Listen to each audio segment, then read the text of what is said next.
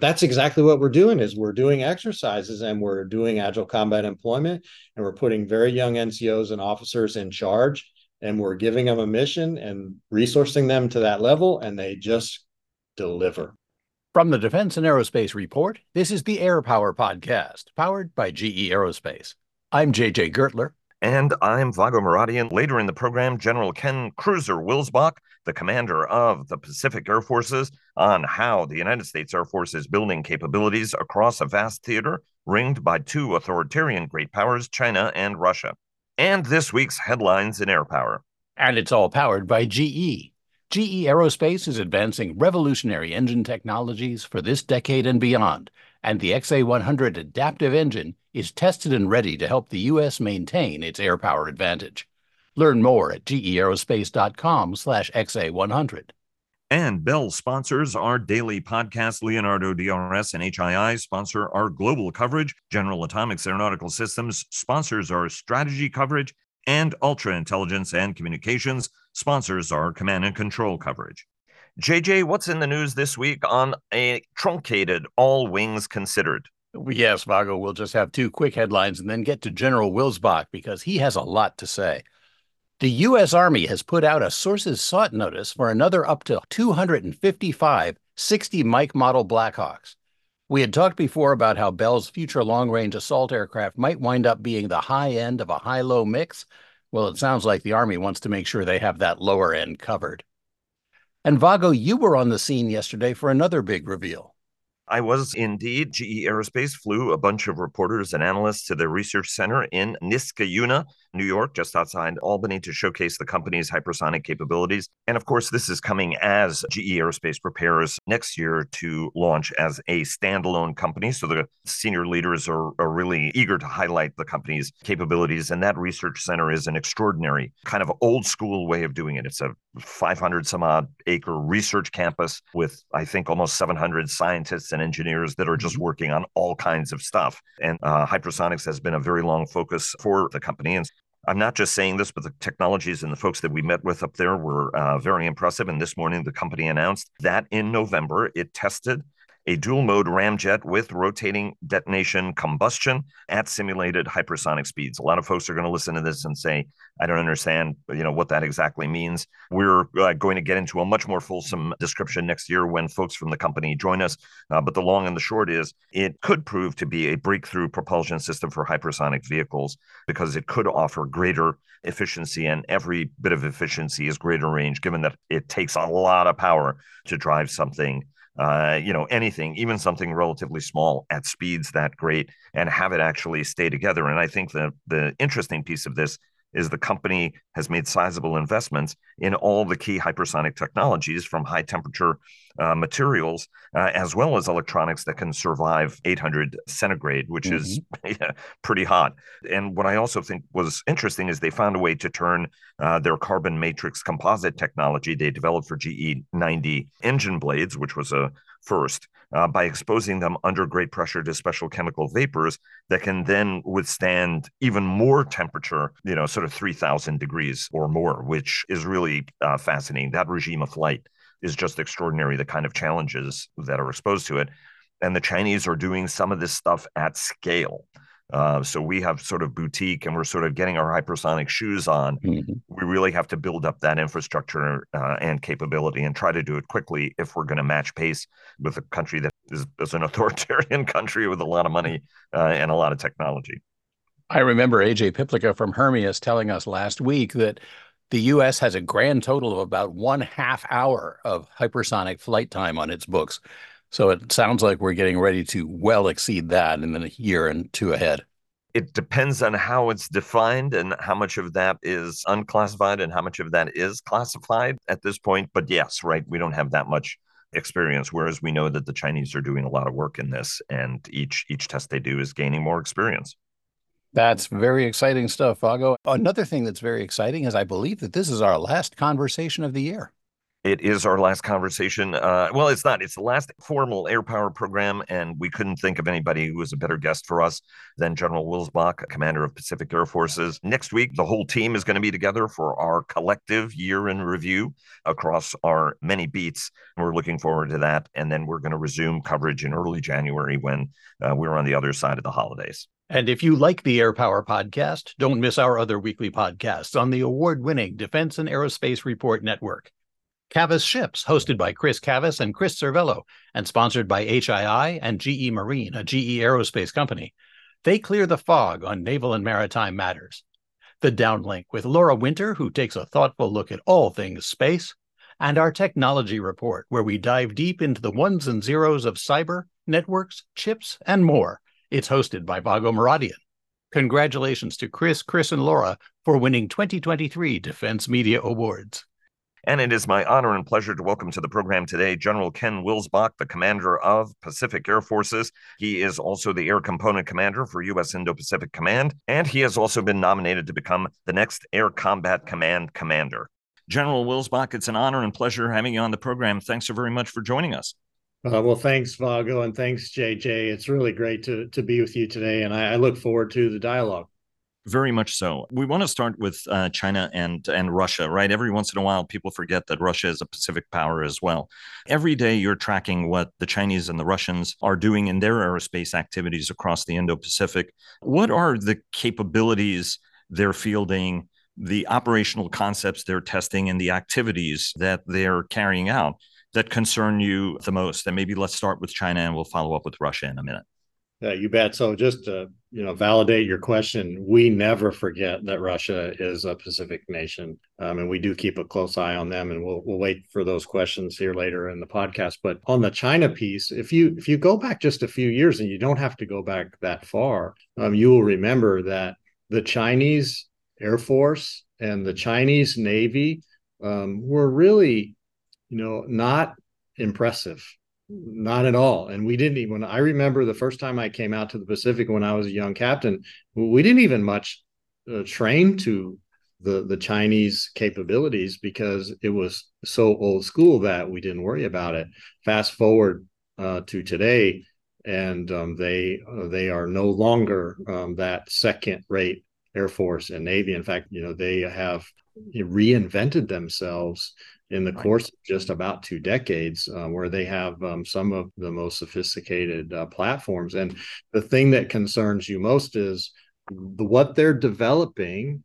It's easy to see that they are going after the way that we fight. And they've developed systems, as an example, their anti-access area denial, where they project far out from their East Coast to deny access both in the air and at sea, so that U.S. forces would be deterred and or would not even be able to enter that battle space or water space or airspace, however you want to determine it. That anti-access area denial capability is real, it's significant, and it's capable. Now, I say that because we obviously have ways to get inside of that airspace and water space. It can test that if called to do so.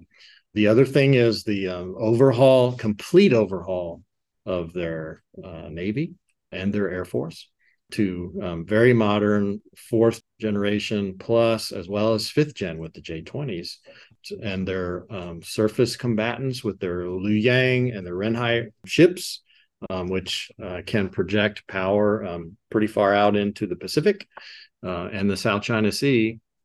Those systems are really pretty new and quite capable. And so the big concern, to wrap the answer to the question up, is the concern is, well, what do you intend to do with that? And we see what they intend to do with it by their writings. Right. If you've read the Taiwan question white paper that came out about 2 years ago, they tell you right in that writing, what they intend to do with it. And it says right in there that they want to have full control of Taiwan. They would love to have it by peaceful means, but if they have to, they'll take it by force. And when you look at what the Russians are doing, right? What are some of the things they're doing? And if you could tie that also to the lessons you're drawing from Russia's war on Ukraine, right? I mean, there are a lot of armchair strategists who talk a lot about this and what it means for war in the Indo-Pacific. And yet, when you talk to folks in the Indo-Pacific, it's about ranges and what are the Russians doing out there that we ought to be paying attention to?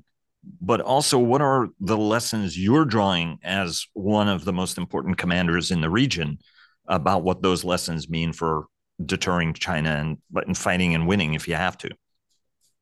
Yeah, thanks for that question. We've been thinking about that now for more than a year and a half since Russia invaded Ukraine. And I started drawing lessons for our region, especially in the context of, well, what if China has military aspirations toward Taiwan, which we know they do, and then they act, in violence with those aspirations. And so, I've been thinking about this quite a bit, and one of the things that comes to mind as an airman is the lack of air superiority that either side has been able to achieve in the Russia-Ukraine conflict, and the result of that, which has been incredible attrition on the ground. And that harkens your mind back to the trench warfare of World War One. That doesn't seem like 21st century warfare. And when you can't achieve air superiority, that's the result that you get. So that's the first thing. And the question that I've asked, and the lesson learned of why didn't Russia achieve air superiority? Because before the conflict started, I think most everybody thought and predicted that Russia should be able to achieve air superiority very quickly, and they didn't. And why was that? Well, part of the reason is because they lack the ability to command and control at the joint level. Part of the reason is because Ukraine has been quite innovative in the way that they have done air defense and used their surface-to-air missiles as well as their aircraft, and they've been quite mobile and have made it very difficult for the Russians to target their surface-to-air missiles and their aircraft. They've used something very much like what we use in the Pacific. We call it agile combat employment, but they've moved their aircraft around and their missiles around to spoil the targeting of the Russians. And so they've been able to deny the Russians from gaining air superiority. One other more strategic lesson that I think it's important to not forget is how authoritarian regimes communicate up and down their chains of command, which is very different than systems like ours. And the reason why I bring this up is because it makes the senior leader, frankly, ignorant of what's actually going on. In our system, and we see this almost every day in the press, where there'll be a story from a young soldier, a sailor, airman, Marine, Guardian, who will make a complaint in the press, and that'll boil up, and the leaders have to, they have to act to it, and they have to, solve the problem. And the same thing inside the chain of command, where I expect my young airmen that work in PACAF to let their immediate chain of command know when there's a problem, and that should boil up. And whatever level can take care of the problem, they should do it. And if they can't take care of the problem by the time it gets to me, then I want to try to take care of the problem if I have the resources to be able to do that. Just so much different in an authoritarian regime where you don't want to tell the boss no. You don't want to tell the boss even that there's a problem. And what happens when that occurs is, the leader thinks that the military is all good to go, and they're ready and they're prepared for the objectives and the mission at hand, when they're actually not. And then you get massive failures like what you've seen with Russia in Ukraine. And that happens in almost every authoritarian regime that we see. And while it's tempting to think that Russia has extremely focused on Ukraine, what is their op tempo like? What are their operations like in your theater? What are you seeing them do now? I see them decreasing the ops tempo in the last year and a half or so. I still see them operating. They're certainly operating in the air and at sea, but I think it is a small decrease. And frankly, I see, a bit of, I'll call it operational theater, where they will do things to appear like they've got everything at hand, when my assessment is they probably don't have everything at hand. And so we see that occasionally with the combined operations between China and Russia, and then Russia on their own. But we certainly have seen a slight decrease in their operations tempo in our region. Now, PACAF is continually evolving, and each of your predecessors has worked to build its capabilities.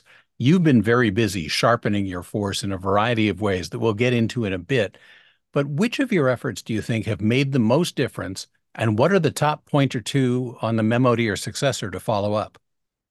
That's a great question. I like it. And I'll tell you the two that come to mind straight away, and then I'll add a third one that we want to continue to work on. The first one is our work with allies and partners.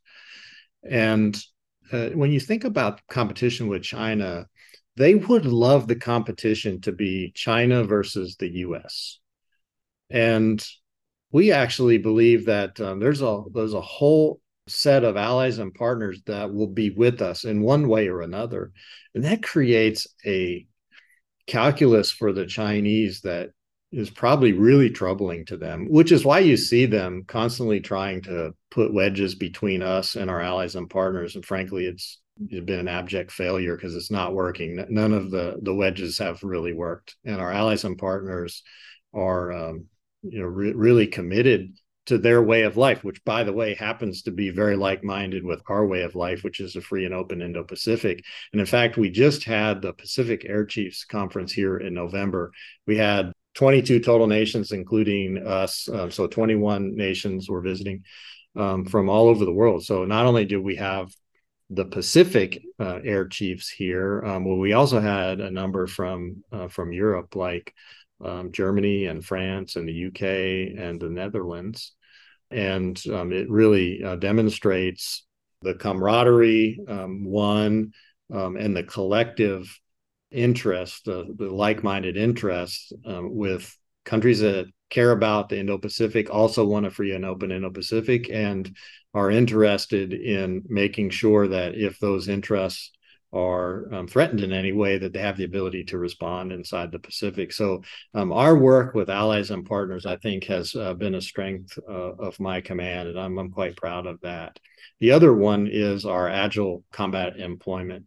And I actually was on the ground when we started thinking about agile combat employment. I was actually the commander in Alaska, Hawaii, and Guam. I was 11th Air Force commander at the time when we started talking about this. And my predecessor, at least a couple of times removed, was General T.J. O'Shaughnessy, gave us some work to do and come up with this notion of agile combat employment. And it started off, frankly, as a PowerPoint presentation. Here's what we want to do. And that was about 6 or 7 years ago.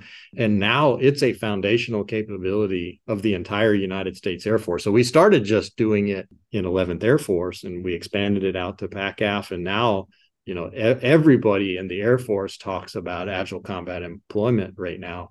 And it's foundational. And so we've come a long way with our ability to execute agile combat employment and create targeting problems by any adversary that we might face, whether it's in the Pacific or not. And our airmen know what that means to them and how that changes the way they do their day-to-day business. And it's quite powerful. So those are the two things that I'm most proud of. The one that I think we need to continue to work on, which we are working on, but we haven't seen the delivery of this part yet in a big way, but modernization of our force, not just in the Pacific, but writ large for the entire United States Air Force. So we need to continue to modernize not only the platforms, the aircraft, but modernize the weapons that go on those aircraft, and then networking all of that together so that you have the ability to sense, move, shoot, recover, stay refueled, and rearm and relaunch. And so the command and control and the network that's associated with that is also very incredibly important. And there's intelligence, surveillance, and reconnaissance that is sometimes in the air, sometimes it's in space. And the way that the Air Force links together with the other services in a joint manner, and the way that our joint forces link together with our allies and partners is all a part of that networking that is really something we need to continue to work on. By the way, we do that better than anyone else in the world, but we can still get better at it. You mentioned, and it's great to hear how much more closely we're working with our allies and partners, whether Japan and Korea, and starting to get to that point of true integration as opposed to just partnering up. I do want to go to the capability side of the equation, right? I mean, I think anybody who looks at the Air Force, but as well as the military writ large, recognizes we're not modernizing quite as quickly as we need to. And one of the things that you need is range, and volume, right? The distances are vast, and it's an adversary that has a lot of capability that has been banking. From your standpoint, are the right things in the pipeline to give you that reach, to give you that strike? But are you comfortable with the stuff that's in the pipeline that's coming down, whether on the weapons side, whether on the platform side, to be able to give you that reach, to give you that sustainability, ultimately to take this battle forward and to take it forward under fire? I am. We have these debates constantly in our Air Force about what we want to spend our resources on, that the Congress awards to the DoD, and then it gets further subdivided into the various services. And the things that I've been asking for over the course of my command as COMPACAF are, in the budgets or in the future budgets, or at least teed up for budgets to be funded when they're approved. But and let me just go over some of these. So number one, F-15EX, really important platform, mainly because it is very long range, as you mentioned. Range is an important aspect. So F-15EX has conformal fuel tanks. It can go a long way unrefueled, and it can carry a very heavy ordnance load, to include outsized weapons that may not fit in the internal weapons bays of fifth generation aircraft, which you guys know, almost all the weapons in fifth generation aircraft go internal to the weapons bay of the aircraft. They're not generally carried on external wing stations to help the aircraft remain stealthy. And with the F-15EX, it's not a stealthy aircraft, and you can put weapons on the wings, but the weapons bay doesn't constrain you from the size of the weapon. So you can have some really long range weapons that you can shoot off of the F-15EX, which is why I really wanted that platform. So that's in the plan to purchase. The E-7 aircraft is another platform. By the way, just not to interrupt, and when you pair that with the EPAWS electronic warfare system, you've said it begins to emulate stealth capabilities. So even though it's a big jet and it carries a lot of gas and it's a fourth generation jet, it starts to emulate the attributes of a stealth aircraft to be able to operate forward. Right. You're exactly right, Vago. And it becomes survivable, in an environment where heretofore only a stealthy aircraft could be survivable. But when you add EPAWS, that fourth generation plus aircraft, it becomes survivable in that environment. So you're exactly right. Back to the question though, E7, we really needed E7. Our E3s, are frankly 1980s technology that are very difficult to continue to sustain and maintain. And our airmen do a remarkable job of keeping those aircraft ready, but they do struggle with readiness. Just to get them airborne is a struggle. And so we do need a new aircraft. The other aspect is the E7 sensors, are 20 to 30 years newer and more capable than the E3 sensors. And so what the E3 cannot see, the E7 can see. And so that really helps with your command and control and your battle management. and helps for our fighters and other aircraft to be more effective. And so the E-7 obviously also in a program of record. And so we're looking forward to getting that aircraft. And then a number of air-to-air weapons like the AIM-260 JATM, which will be a huge improvement over our current air-to-air missile, the AIM-120. And then a number of maritime munitions that I'm very interested in because, God forbid that we ever have this fight from China. But if we do have it, one of the things that I will be asked to do, or my successor will be asked to do, will be sinking ships. And so we have to have munitions that will target very well defended surface combatants. And so we have a number of munitions that are in the purchase plan to add to our weapon stockpiles. Now, on the defense side, the Air Force officially depends on the Army for air base, air, and missile defense without starting an inter-service squabble. The Army has made it clear that it doesn't have enough equipment really to defend its own assets, much less anybody else's. How are you working with them and with the Navy to better defend your bases and to harden them since they are targets in any future conflict? Yes, so this is, and you stated it's an Army mission, and they don't have enough assets to defend everything that they should be defending. So there's a couple of things. So you mentioned the Navy. So the Navy Aegis ships are extremely capable. And we do collaborate between the Air Force, Navy, and the Army to provide defenses in places that we hold most dear. And you see that with where the ballistic missile defense ships are located oftentimes.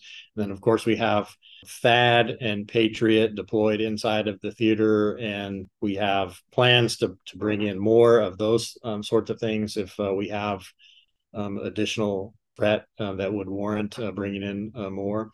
And then there is, I don't know if you're aware of this, but there's been a working group in the Pentagon between Headquarters Air Force and Headquarters Army for about the last 6 months to specifically tackle this notion of base defense, especially in the context of agile combat employment. So agile combat employment helps you with this because you can disperse your forces and create a lot more targets for your adversary to have to worry about. So that's one thing that we're doing is advancing our capability to be agile around the battle space to avoid getting shot by a missile. And you see great success in Ukraine. They've been doing this for a year and a half, and they've been very successful doing this. And so that's one aspect. But this working group between the Army and the Air Force have been looking at ways to very efficiently and effectively be able to come up with additional capabilities that perhaps aren't as onerous from the logistics standpoint as a THAAD or a Patriot. I actually personally believe that we're going to settle out on some kind of directed energy. And the beauty of directed energy is that it is agnostic toward what the threat is. So whether it's a bomb coming in, maybe it's a precision guided weapon, it could be a missile, it could be a hypersonic even, it could be a stealthy cruise missile. The directed energy weapon doesn't care about any of that. As long as you have line of sight from the emitter to the target, you can take care of it. So I think that's what we're going to settle on. More to follow on that. Stay tuned, but I think some good work occurring between the Air Force and the Army. I want to take you to what is making a few headlines as we record this. In September, Secretary Kendall announced his effort to revamp impediments to improving warfighting. Over the years, you and I have discussed, how to streamline and improve the Air Force. Obviously, when General Brown was chief, he was focused on that as well and asked you guys for ideas to do this. I know Secretary Kendall has been asking all of you guys for input. And, we have seen some news stories that, the entire MAJCOM or Major Command Structure of the Air Force could change. What are some of the inputs, sir, that you're putting into this process? And, what is it that you hope will come out of it to streamline the force, to remove impediments to, accelerating change across the board, right? Because like any organization, however agile, stuff builds up over time that kind of gets in the way. What's your sense? So we have constant, it's probably 3 days a week. We have meetings where they are taking inputs from the major commands. I've been sitting on, most of them are early morning meetings from Hawaii, but sitting in on a number of meetings to place inputs. And so I'm not going to reveal too much just because I don't want to get in front of the secretary because I know he's going to announce here in the future, but I will generalize. So the things that we want to do, and General Brown, we all heard him say accelerate, change, or lose, right?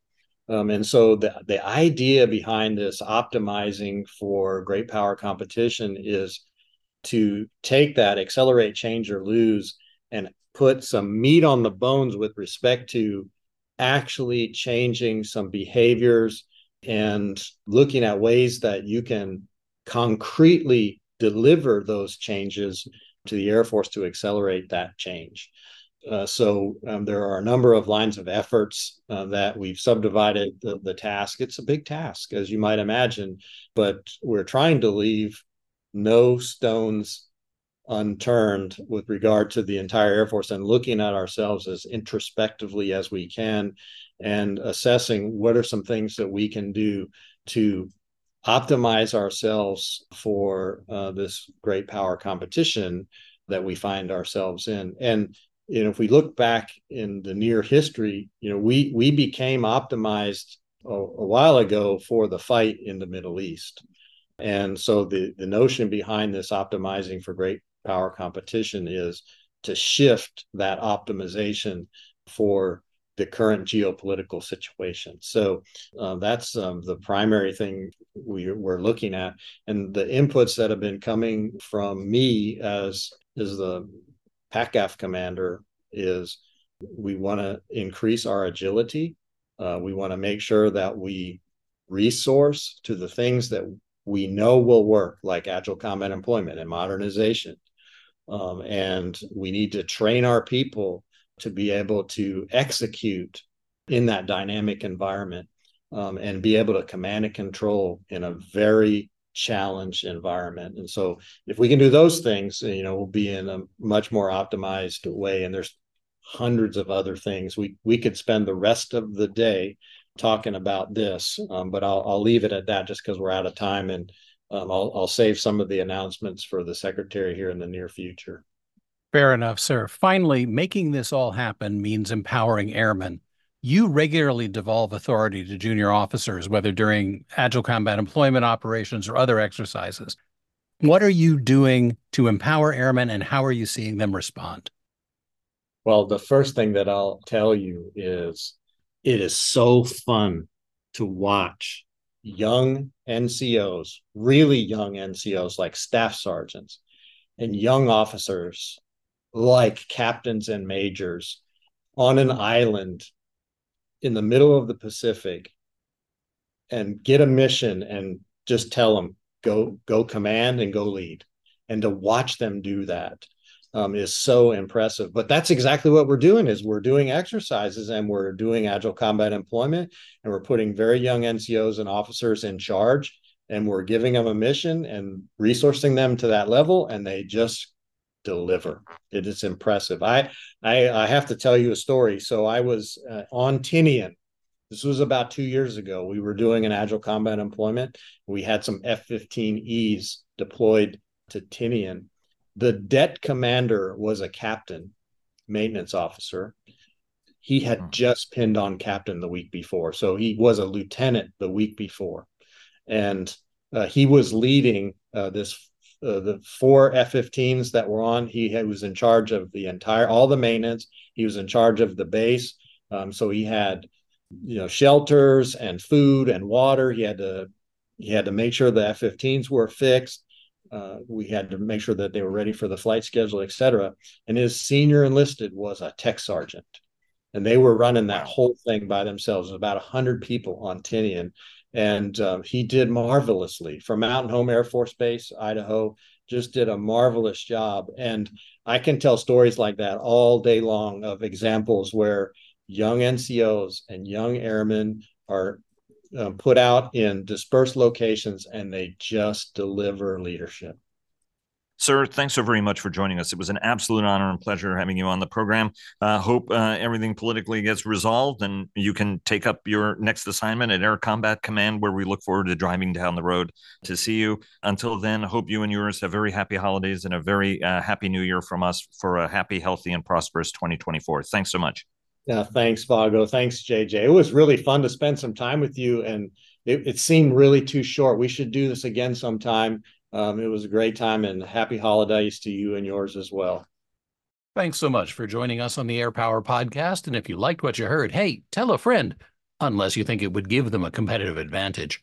Thanks also to GE Aerospace for powering the entire flight. We'll be back next week.